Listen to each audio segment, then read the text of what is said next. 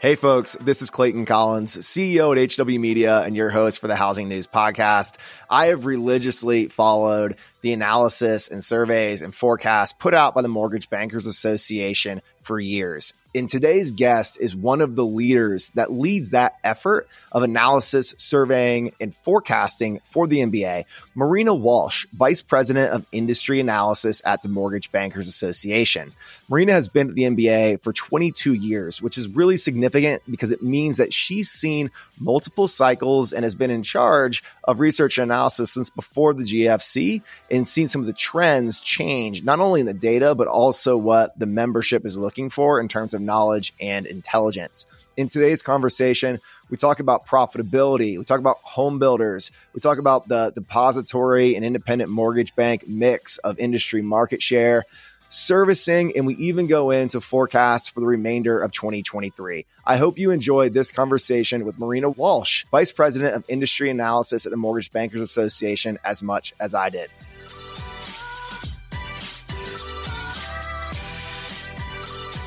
Hey folks, this is Clayton again, and I invited Brenda Nath back on the Housing News Podcast to give you a little more detail on Housing Wire Annual. And if you listen to this show regularly, you've heard our longer overview of what Housing Wire Annual is and what you can expect from that event. But I wanted to give you a quick reminder. So we are building Housing Wire Annual for executives and leaders in the housing industry. This is Housing Wire's mortgage-focused event that covers everything in mortgage finance, from origination, servicing, secondary markets, and partnerships with real estate, title, and valuation professionals. All the things that have to happen to have an efficient housing ecosystem and an efficient transaction process for borrowers and home buyers. Yeah. From just even starting out with the speakers, you have people like Frank Martell, the CEO of Loan Depot, our own Logan Motoshami, lead analyst over at Housing Wire, Sandra Thompson, FHFA director, and even Celine Kam, who's the CEO of Thrive Mortgage. And it's what are they talking about that actually applies to you? So they're addressing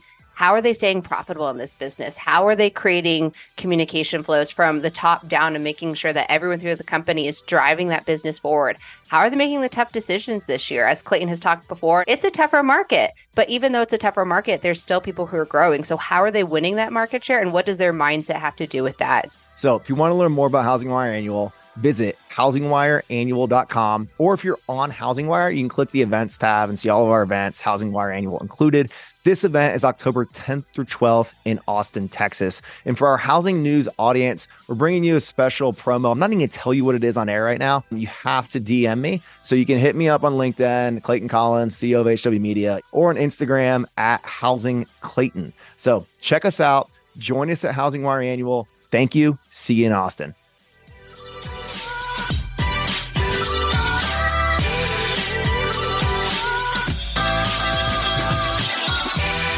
Marina, thank you for joining us for an episode of the Housing News Podcast. Thrilled to have you today. Great to be here, Clayton. Our listeners have gotten pretty used to the topics that we cover on Housing News, where we're usually speaking to C-suite leaders in the mortgage banking or real estate brokerage space, or digging deep into data with some of the economists and analysts and experts that understand this industry at the fullest. So I'm thrilled to be able to dive into some of the housing market and mortgage data that the Mortgage Bankers Association and your team has brought to the forefront consistently for years, and that many of us rely on for a pulse of what is happening in the housing economy. I'd love, before we jump into the data, I'd love to hear kind of a quick overview of like how your career led to this point where you are one of the most foremost experts on mortgage data that we all rely on every week. Wow. Okay. Well, I'll get started. I'll say that I've been with Mortgage Bankers Association quite a long time. I've been with them 22 years, which it's just flown by through the good and the bad, through many mortgage cycles. But where I first started out in mortgage was working at Ernst & Young in their Federal Credit Advisory Services group. And of course, I get put on a mortgage banking project, working on Ginnie Mae credit programs and different federal credit programs. And so that was sort of my introduction to mortgage banking. It's really interesting because, in this field of mortgage banking, people have very different backgrounds, but I fell into it. And then one of the people that used to work at Ernst & Young eventually moved to Mortgage Bankers Association, and then I followed her. So I've been here a very long time, through thick and thin, raising my kids, and always in research and economics, Clayton. So I've been working on benchmarking and, expanding my scope as the years go on. Marina, today we're going to talk about some of the reports and data that you're in the MBA are really, really known for, like the industry profitability study and some of the application indexes. And we're going to go in and talk about servicing. But I'm really curious, in this 22 years in economics and forecasting at the MBA, how some of the focus areas have changed. And if I do the math on 22 years, we're going back to the years that led up to the GFC, kind of the boom years of mortgage in the early and mid 2000s. And I'm curious of how your economics team focus has changed through cycles, and kind of what type of research and survey work and reporting has been valued by the membership that relies on you for intelligence. Ooh, now that's another loaded question. I would say there's much more of a focus now on the cost of compliance. From 2010 onward, when you think about Dodd-Frank and the changes that made to the industry as a whole, there's a need over the years for much more granularity, understanding profitability of different segments, whether that be banks versus independents, small versus large, different product types, heavier government versus conventional conforming. So again, the need for more granularity to really figure out what are the pockets, what are the market opportunities out there, I think is a pretty big change while staying compliant, of course. Yeah. Last night, I was at a small gathering and dinner hosted by our friends at AIS here in Dallas, and they do outsourcing and work particularly around the servicing space. And the group that was together was pretty bank heavy, mortgage leaders inside of the depositories. And I honestly felt like I walked into a whole different dimension in terms of the focus areas. And I bring this up because you mentioned compliance. So one of the comments that came up again and again is that when they're listening to vendors, and vendors keep kind of hitting on that cost control mechanism, some of the bank mortgage leaders are all of my priorities are set up around compliance, security, risk management, not necessarily around cost control. And I'm hearing this kind of mind blown, because here in the IMB world with the independent mortgage bankers that we spend so much time with, the cost control and business growth and margin management have been topics that are so front and center.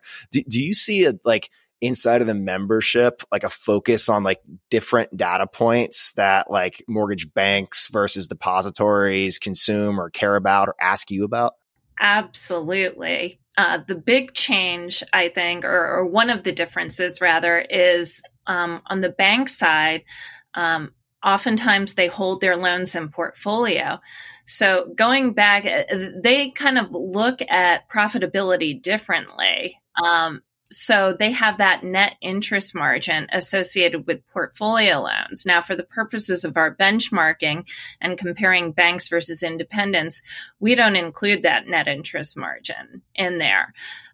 So we ask them to sort of impute or estimate a value for their servicing right and their secondary marketing gain, even though that's not in accordance to GAAP. So big focus among banks is what can they hold in portfolio? So when you think about the change in the market, in January, I would have said, wow, advantage banks, because they're going to have this portfolio product, whether it's ARMs or jumbos and so forth, on their balance sheet, able to expand into other products. And March really threw that up in the air, right? And so there's much more scrutiny at the board level within banks over what is held in portfolio now. So yeah, very, very interesting times in terms of independents versus banks and who's going to come out on the other end. I would say, we talk about banks and cost controls. There have been some notable layoffs as of late on the bank side. Those happened on the independent mortgage bank side, for over the past year. But that's starting to come out too. So it's not as if they just have free reign, for sure. There is definitely an important focus on regulation, on security, as you mentioned. And so in general, banks' corporate costs on a per loan basis are higher than independents, but independents are certainly focused on regulation too and compliance. So those costs are going up for them as well. It seems like the banks, if March hadn't happened, if we hadn't had this SVB debacle that kind of shook the whole banking system, I was going to say regional and specialty, but it extended far past that. I think the depositories could have written as much jumbo business as they ever wanted, and probably still could write as much jumbo as they ever wanted, but start to bump up against regulatory thresholds of what can be held on in that portfolio. Absolutely. And I would say whether you're a bank or an independent, in our credit availability index, we see a movement towards simplification.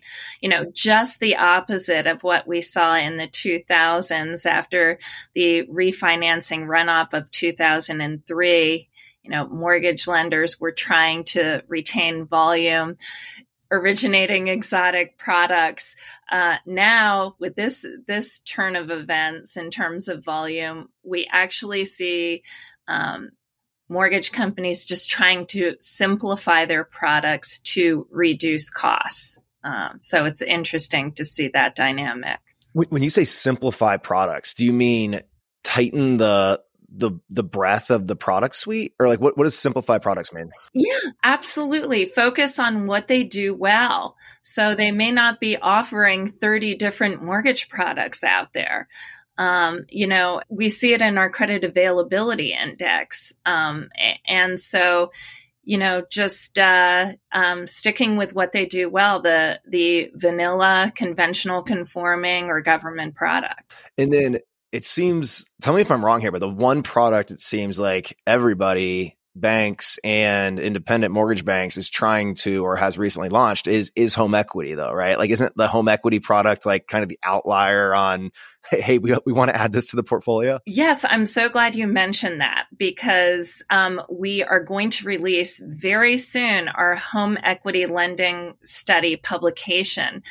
We took a sabbatical from our home equity lending study for a year when a lot of lenders got out of the space. There was cash out refinancing. There wasn't a need for home equity. But given this accumulation in home equity and the fact that many existing homeowners are sitting on very low interest rate first mortgages, I think there's definitely a huge opportunity in the home equity space. If existing homeowners don't want to move because they don't want to lose that first mortgage rate, they could potentially renovate. So the move up buyer may have second thoughts about moving into a new home and will consider renovation. So that seems to be where the focus is based on our study. I'll just give you a sneak peek into the results, but renovation being a key reason, and that still has the tax benefits associated with it. I'll wave my hands in the air to like get Sarah Wheeler's attention and to put it on your radar, Marina. Like we would love to like partner with you on publishing that study and bringing more home equity content to the Housing Wire audience. So like, please like make sure we follow up on that, because I'd love to make sure that we're a partner with you on bringing that awareness of the study to our audience. It is something that we're thinking a lot about. Absolutely. Okay. So, all right. So we've talked about profitability. I would love to like step back a level. The industry or the independent mortgage bank profitability study that the MBA has completed and published for years has been a front and center topic on the pages of Housing Wire, as well as in conversations with executives across the industry. Can you give us a glimpse into the, like, I know this is probably a 45-minute question itself, but like the methodology and significance of the study. So like, why does the MBA do this study? And what should industry professionals take away from it? Sure. I'll start out by saying we do multiple profitability studies. So our most frequent and the one that's publicly available is our quarterly performance report. It has over 300 mortgage lenders included. It's based on a data feed that we receive from Fannie and Freddie and Ginnie as part of a consortium agreement whereby we are given the mortgage bankers financial reporting form data to use in industry statistics, as long as the companies agree to release the MBFRF data to us. So again, companies, if they do business with Fannie, Freddie, and Ginnie, if you're an independent mortgage company, you're required to submit the mortgage banker's financial reporting form, and we take it and convert it into something that'll help the industry. So it's important to keep in mind that that particular study does not include many banks. There might be a few bank subsidiaries sprinkled in, but really it's an independent mortgage study. And so it's great.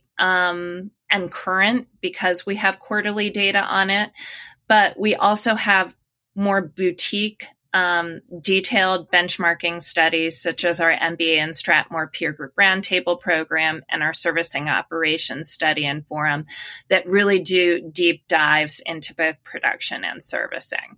So that's sort of the suite of what MBA offers in terms of overall profitability. And then, of course, we have other studies related to, volume, delinquencies, compensation, and so forth. So in the HMDA reporting, and this number will likely get smaller this year, there's over 4,000 mortgage lenders in the country in the 2022 study. I'm sure that'll have a 3 handle on it in 2023. But you're hitting about 10% of the active mortgage lenders in this survey.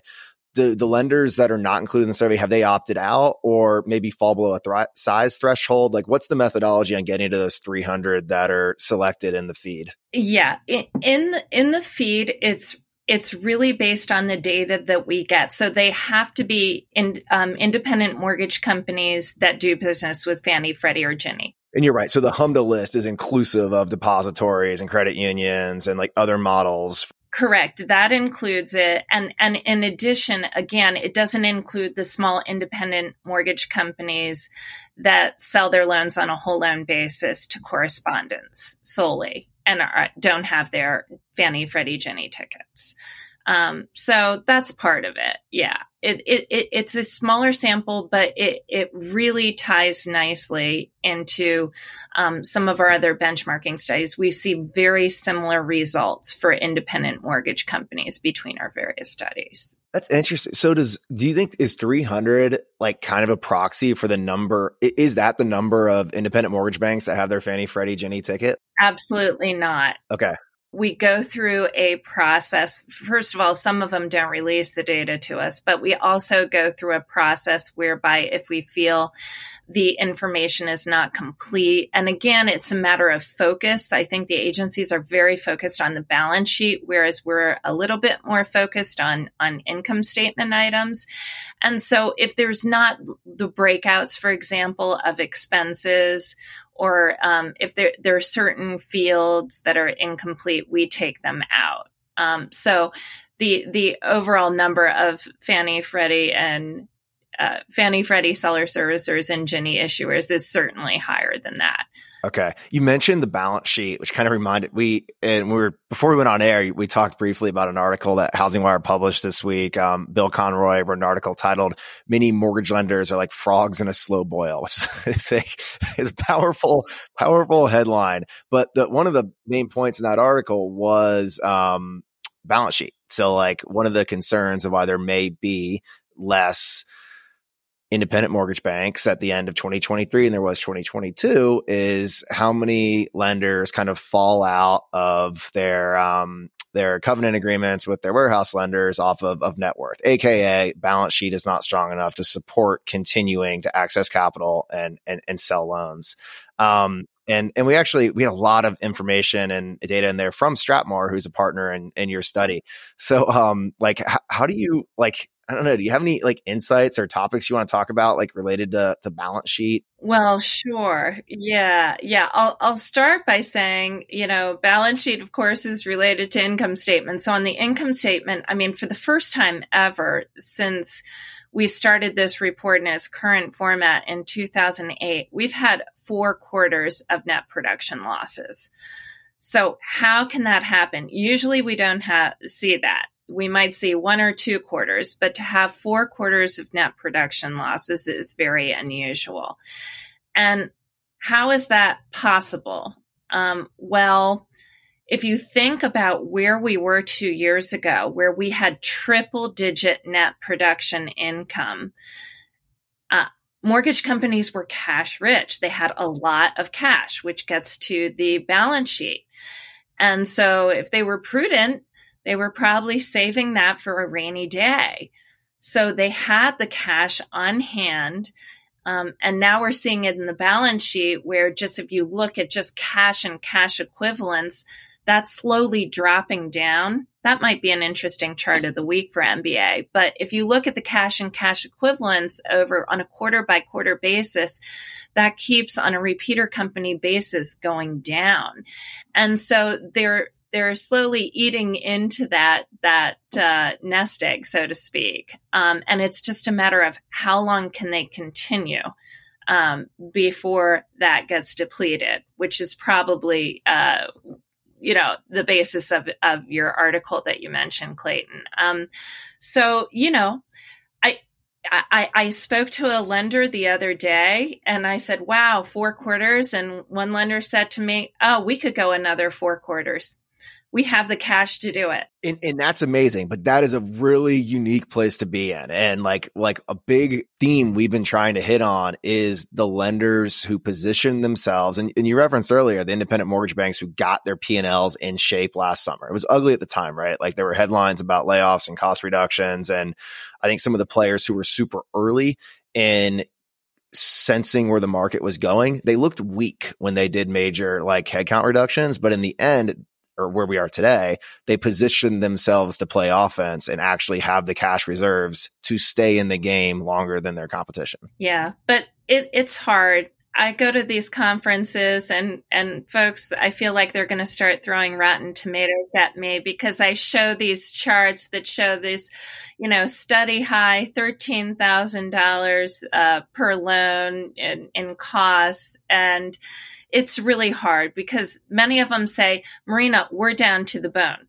We need our loan officers in place in order to get production in the door. So there's only so much cutting that we can do. And we did have another chart of the week that I think, Clayton, is really interesting that looks at those per loan figures, 13,000 per loan in losses versus same store gross expense reduction.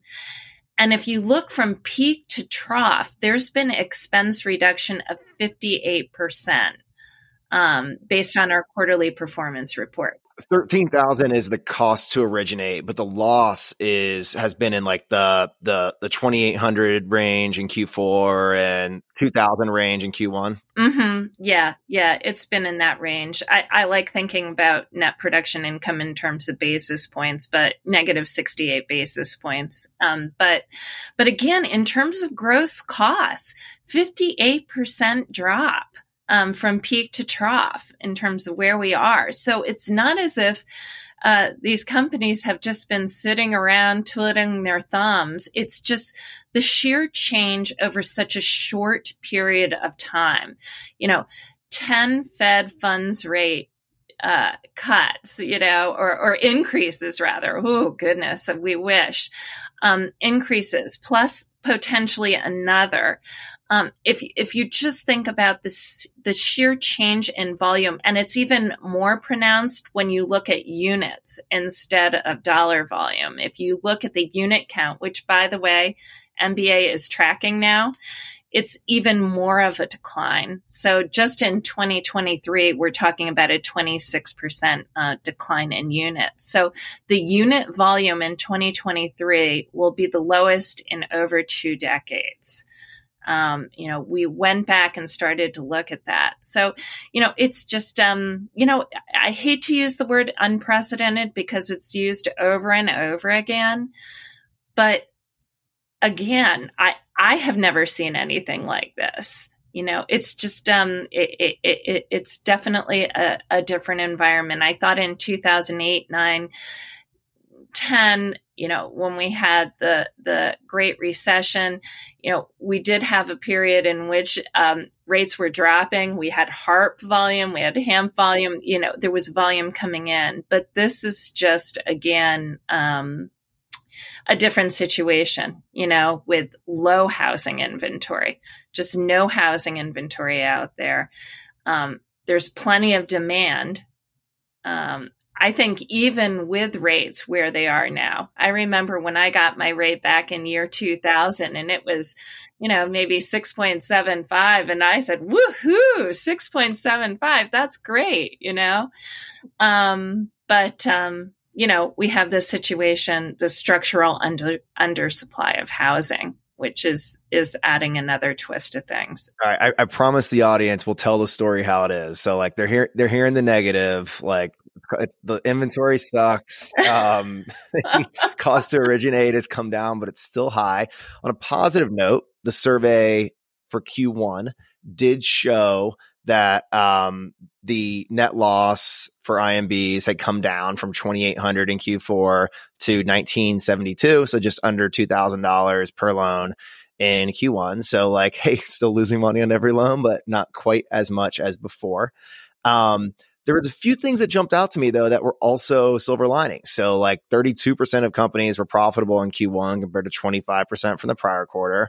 Can you go a little bit deeper on other like silver linings or maybe surprises that you've seen in this survey or other surveys that have come out in Q1 or Q2? We're having this conversation in the beginning of August. So like we probably have a glimpse a little bit into how Q2 played out. Sure. Well, on that 32%, keep in mind that includes both production and servicing.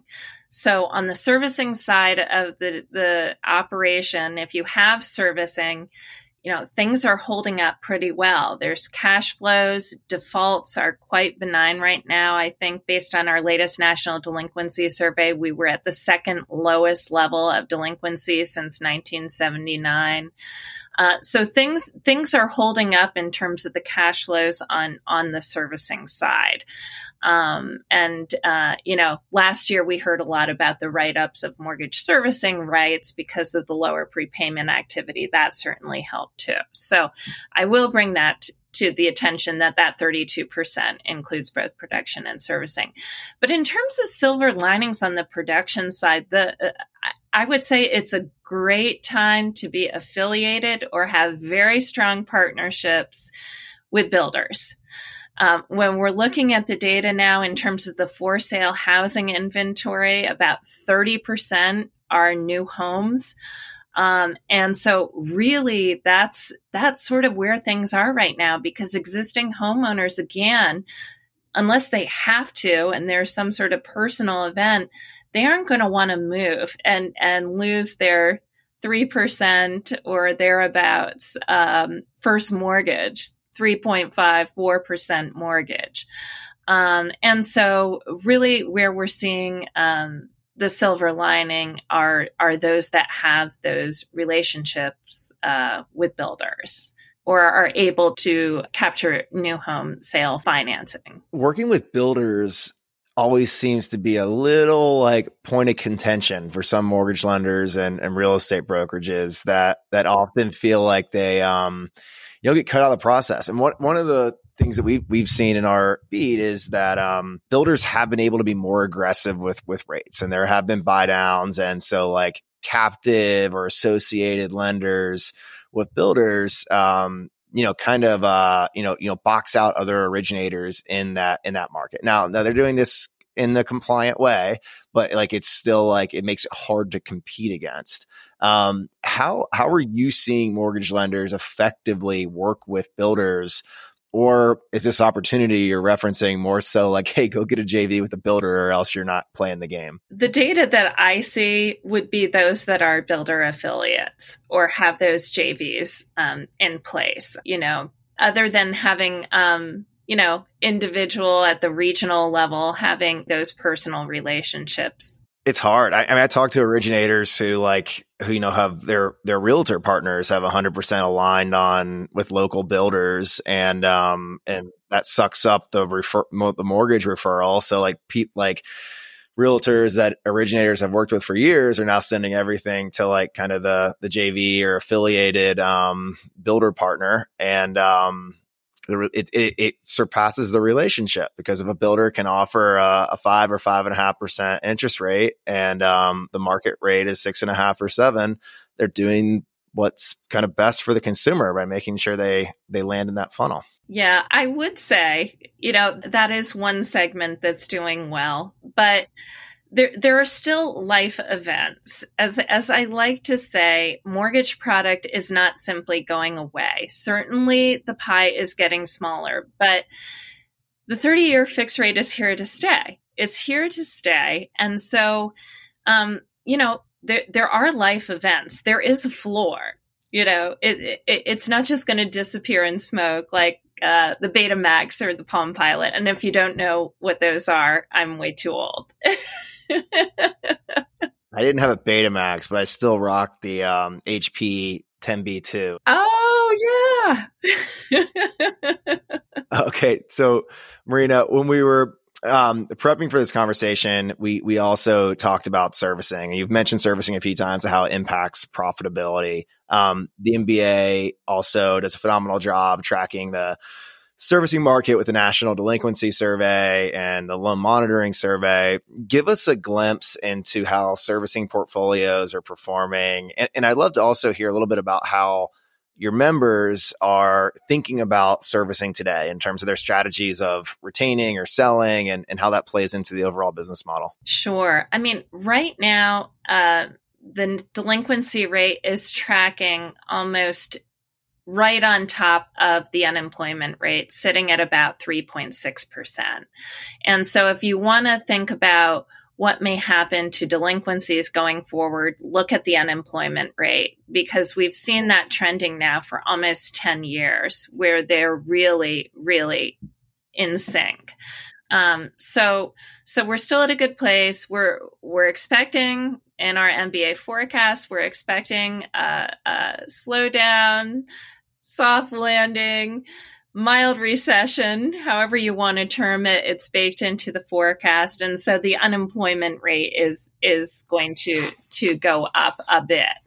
And so that's important to keep in mind. We're sort of at the lowest point. But servicing, to your second point, is, it is valuable. It was especially valuable last year because those independents that needed cash fast we're able to sell mortgage servicing rights at a pretty nice clip, and generate some additional profit / cash for their organizations. And then there are those that are able to retain the servicing, hold on to it, and they have those ongoing cash flows. Costs have flattened out over the past 3 years. Overall, based on our servicing operations study, we're looking at about fully loaded $240 per loan per year is what we're looking at. But, the expectation is, particularly with these post-forbearance workouts, if there's any type of deterioration in the performance of those, that's going to be additional costs. And so, the cost of those non-performing loans, especially as the waterfalls, the loss mitigation waterfalls might be changing. The agencies, Fannie and Freddie, have already announced changes to the waterfall in the spring, and then FHA is still working through that.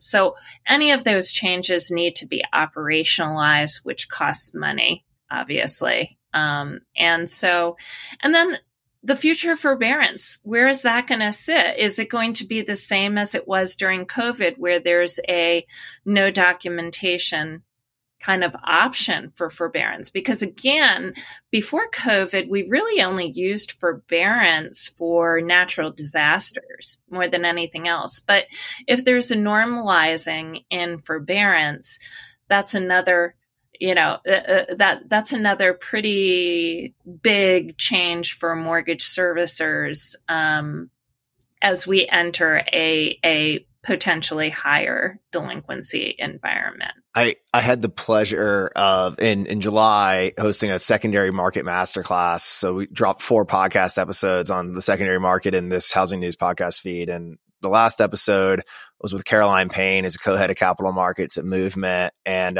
Greg Richardson, who's EVP of capital markets at Premise. And he used to be at Movement and worked with Caroline. It's a fun conversation. But one of the things that stuck out to me has at Movement, they had, and I don't know how long this has been in place, but they've kind of operationalized servicing and quality control inside of the capital markets group, which when you look through that vantage point, makes a lot of sense if capital markets is in charge of liquidity. And kind of pulling it back to your earlier comments on the lenders who have the ability to keep spending and holding on longer than their competition. It seems like some of those lenders are the ones who had large servicing portfolios that they can find liquidity with and use that to gain market share over time. Does that seem to be a strategy that you see some IMBs taking, selling servicing to stay in the game? Or how do you see people using those portfolios? Well, you have the big public companies and banks who can retain servicing. I do think there is an advantage right now to volume in that space, because during COVID, you had a lot of independent mortgage companies that were simply retaining servicing for best execution purposes, right? And so it just made sense because it was basically servicing they got for free at that point in time, and margins were so good and they had the extra cash and so forth. So those, as these loans start to age, it kind of makes sense. And especially since a lot of those independent mortgage companies were using a subservicer anyway, and they may not have had a sophisticated, servicing portfolio retention arm for the purposes of originations. Although I'll say, as an industry, the numbers are abysmal. I think the customer retention based on our latest data was at about 15%. So borrowers pay off and only 15% go back to that lender servicer. That's, somewhere that we need to work on as an industry. It doesn't matter how much lenders invest in the CRM and customer relationship strategy. It just feels like if you don't have originators bought into building customer for life culture, that 15% number is just going to linger. And it's almost like it's not 15% because those 15% came back. It's just happenstance. It's I shopped around 7 different lenders and I happened to land at the same one again. It almost feels like, I don't know, not a lot of loyalty amongst homeowners. Not yet. The last time we had loyalty was really in 2012 with the HARP refinancings. There we got up to about 35% in terms of customer retention. Okay. So Marina, you mentioned the MBA housing finance forecast. This is a report that I've followed pretty religiously for years. The most recent report that I saw actually dropped in June as we're having this conversation in early August and dropping this episode in early August. Give us a glimpse into what the MBA is forecasting for the year in terms of total origination volume, anything of note in kind of purchase or refi mix or rate forecast. I'd love to kind of hear your view on some of those fields that the industry, most executives in the industry do read and then keep in their head. It's an important talking point for developing strategy. As I mentioned before, it's really important to look at both dollars and count, because there's a huge difference. I wish I could show it on the screen right now, the difference. But if we're looking specifically at dollars, which folks are used to us providing, if you think about where we are right now, we're going to end the year at about 1.8 trillion altogether. Refinance is really low at about 391 billion for the year. And so that's the remainder for the year. So 2023 is really at its lowest point. From there, we're expecting rates to drop down a bit from where we are. You know, there's plenty of room in there. If you look at the 10-year treasury versus the 30-year fixed rate, there's this wide differential. In, you know, that spread is what, 300 basis points or so. So there is room once we get a little bit more transparency in terms of what the Fed is doing, in terms of just economic indicators that aren't so mixed like they are now. There's plenty of room for those mortgage rates to drop down a bit. So again, this is sort of the worst, at a little shy of 1.8 trillion, going up to about 2.2 trillion in 2024, and then about 2.5 trillion in 2025. Now that's the dollar volume. Okay. And then now I have to give you the counts. So in terms of counts, as I said, we're at the lowest point ever. So in counts, we're talking about 4.4 million loans originated, a little bit shy of that. And for anyone not connecting the dots here, like, volume is up compared to counts because of home price appreciation. Like, houses are more expensive. Exactly. If you look at the conventional conforming, the new limits, they're very high in high priced areas. It's higher than $1 million. So yeah, that's making a big difference. Home price appreciation, it's, things are holding on. It's flattening out a bit, but we certainly, except in certain pockets of the country, nationally, we're not anticipating much in terms of home price depreciation. It's just a slowing in terms of the appreciation. And that's a change actually in our forecast as of late. I will say that. So we have this 1.8 trillion projection in volume in 2023 with 300 billion of refi volume. How does that mix change in your 24 and 2025 forecasts? I've heard a few mortgage banking executives kind of go out on a limb and forecast some big refi opportunities in the years ahead. And I'd love to hear the MBA's take on if that mini refi boom is something people should anticipate or kind of brush off the shoulder. Yeah, well, it's all a matter of how you define big refi boom, okay? How that's defined. If it's relative to the previous year, then maybe we're getting somewhere. But the refi share is only about 22%. In dollar volume, it's about 22% and then 24% in units in 2023. So that's going to go up to 27% next year and then 28% the following year in 2025. But I see the point. The point is that, it's that old adage, you marry the house and you date the rate. I've seen that little adage has been updated. The last one I saw on Instagram was divorce the rate. Yeah, maybe it should be. Divorce the rate sounds better. Yeah, exactly. But, today's home buyer, again, could potentially be in the money 2-3 years down the road. Potentially. But are we going to, unless there's some huge, scary, catastrophic event that we really don't want, some world event happens, like a war.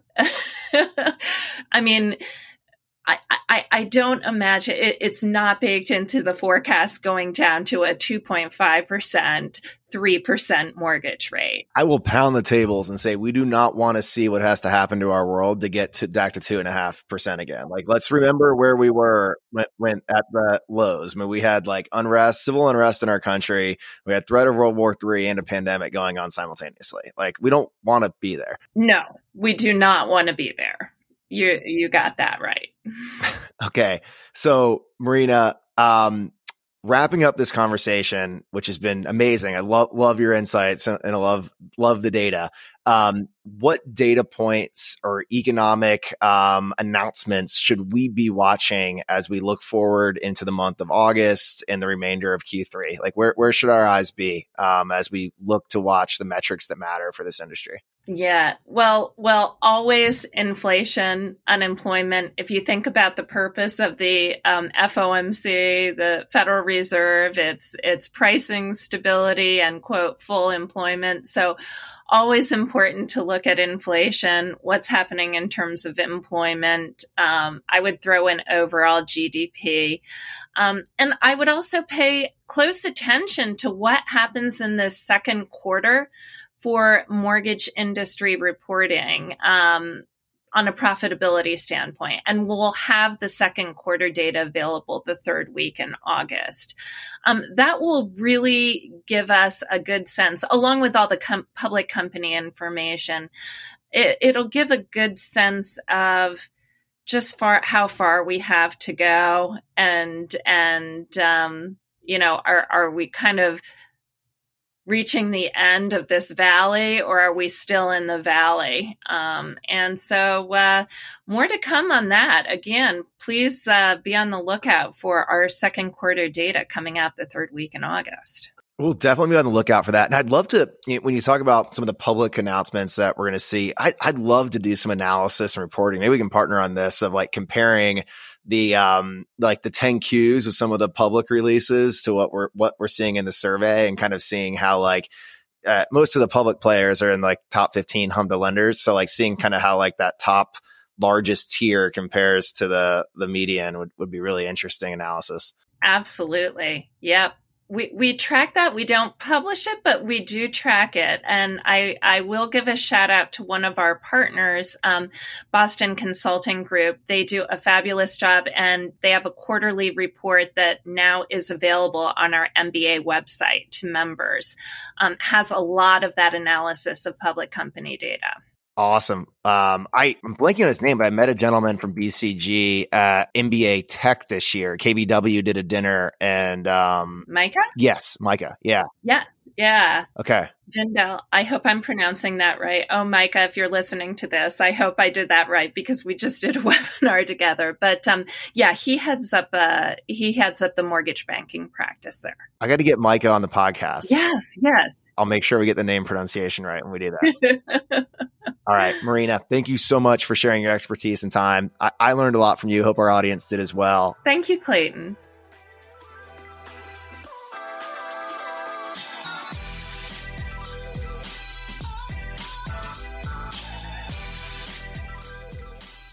Thank you so much for listening to the Housing News Podcast. Please take a few seconds to rate Housing News on Apple Podcasts. It means a lot for the show, and we really do appreciate and listen to your feedback. Also, we're gearing up for Housing Wire Annual in October. Please visit housingwire.com/events for full details about our big annual event in Austin, Texas.